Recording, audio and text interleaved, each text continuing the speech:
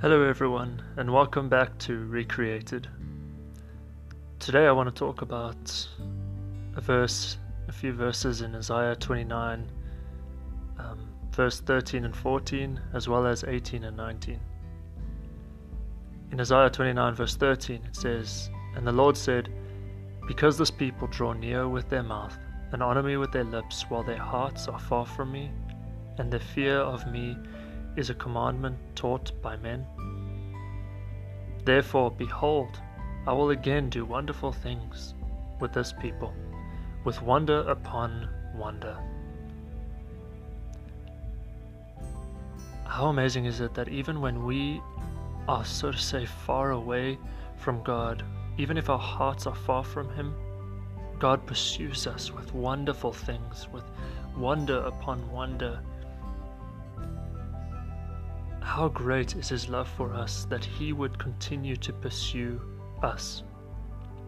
And later in verse 18 and 19, it says, "In that day the deaf shall hear the words of a book, and out of their gloom and darkness the eyes of the blind shall see.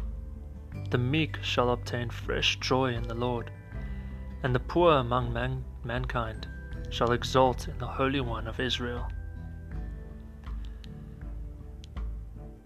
If you are struggling to hear and see the Lord, as well as what He's speaking to you, this is just saying how He will open your eyes, how you will actually hear the words of the book. If you're struggling to understand the Bible, He will open up the words to you, so you will be able to hear.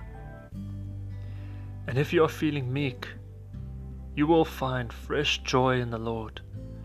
And that joy is inexpressibly amazing. You actually feel refreshed. "And the poor among mankind shall exult in the Holy One of Israel." You'll just praise and shout with joy and lift up God and stand in a place of awe and wonder as He does wonderful things to you.